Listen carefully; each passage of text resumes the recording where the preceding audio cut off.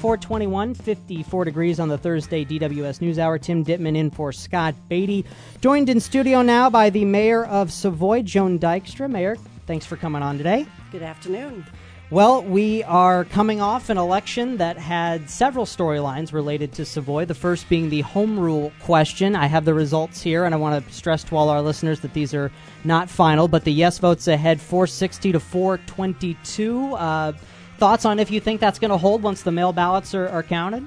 I do. AJ, I know, was over at the county clerk's office yesterday, and he was looking at the first group of mail-in ballots, and for Savoy there were about 23. So today there would be some more, and then Friday probably the bulk of them will be by the end of the week. And I think the county clerk has indicated that he would perhaps run another summary, those ballots on Friday. So I kind of hope he does, because we're in limbo on the trustee race. But regardless, one of the concerns I had, though, for the home rule was that although it said it right in the ballot, when you look at the summary, it says Sodorus Township question Village of Savoy, and then it gets to the yes and no votes. So I'm not sure how that programming got wrong, or the ballot design, or whatnot. So there's no relationship between Sodorus and Savoy. Not sure if it was an auto check where they started to write essay and it went to Sodorus, but that's what it says on the official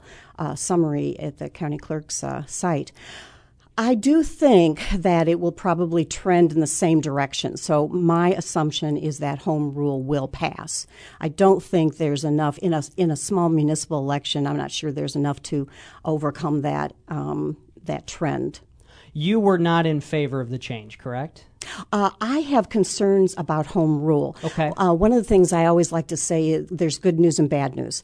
What is the good news? Well, it gives elected officials more flexibility with tax dollars. Well, what's the bad news? It gives elected officials more flexibility with tax dollars. So we have a great board, and we'll probably continue to have that. But one of the things that it was put on the ballot, and obviously I want the voters to decide informed votes, but one of the reasons it was put on the ballot was because we aren't able in Savoy, because we're not home ruled, to capture the motor fuel tax. So that's really was the impetus. So if this passes, then that we will, I assume they will automatically or not automatically, they'll soon rectify that so that we can capture that sales tax from gasoline. And just for our listeners who don't understand the process, that's a separate vote that the board would take of course. To levy. It's not tied to what was on the ballot. It is not. It just, obviously home rule is what it says. It gives the municipality more control. Sure. Otherwise, the state has, tells us what to do unless it's specifically given to us. Talking with Joan Dykstra, the mayor of Savoy, here on the News Hour. You mentioned the trustee race, 3 incumbents and 3 challengers vying for 3 seats. And right now, a tie for that 3rd seat with A.J. Ruggieri and Jan Carter Nickham, each with 380 votes. Presumably, once all the mail ballots are in, that tie is going to be broken.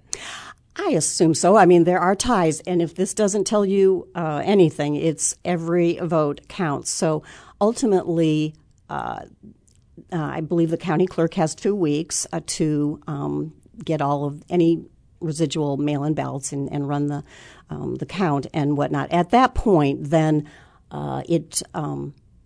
there would be a coin toss. So it's actually the opposite of what I had said originally. There's a coin toss first, and then we have a challenger. And at that point, then that challenger can ask for a recount. Okay. So the coin toss or something similar comes first. It's a very rare thing, but it does happen, right? From time to time, you hear about these small towns across Illinois who the vote is, 12-12 for a trustee down in, some small town in the metro area near St. Louis, and they have to flip a coin. It's just an odd quirk of the election, right? It is. I'm sure Larry Camphor is thrilled that he was so far ahead that he doesn't have to worry about any tie votes. Well, the mayor race itself was uncontested. You opted not to run for another term, and so John Brown is going to be the next village president of Savoy. So you just have, a few more weeks left. I do. He's a great guy. John's a great guy. Sure, we can talk about him a little bit. We are kindred spirits in so many ways, philosophically and governmentally, and he's just a really decent man. So this village, with some of the changes that we've had, and we have a new administrator, Christopher Walton. He's incredibly professional, and he's taken us to another level. I'm so appreciative of what he's done in the last 6 months. But I have been in elected office for 30 years, believe it or not, and county board, and then trustee, and then mayor. So there are seasons of life, and I think 30 years is a good number.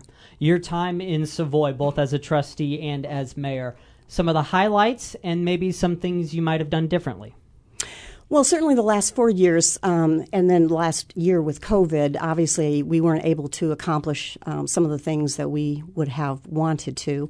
But so there's boundary agreements that need to be done. There's the Curtis Road underpass, or grade separation is what we call it. So I'm lobbying to all of our, well, especially our congressman, to talk to Secretary Buttigieg and get that done for us, because we won't be able to do the funding without it probably. So we've done a lot of parks and interconnectivity of bike paths. Colbert Park is such a gem, and people, talk about it all the time. It's one of my favorites. Yep. So we've done a lot of good things, and there's a lot to do. You don't want to leave, because there's always something really cool develop, in economic development or other things that are coming up. So it's kind of hard to leave, but it's in good hands. And quickly, we have just a few seconds left. What is next for you in life? Well, I could substitute teach, or, there's so many volunteer opportunities once somebody is retired, and I'm going to find that out really soon. Excellent. Well, we wish you luck. We appreciate all your years of public service. Joan Dykstra, the mayor of Savoy, with us here on the News Hour. It's 54 degrees, 428. Local news is next.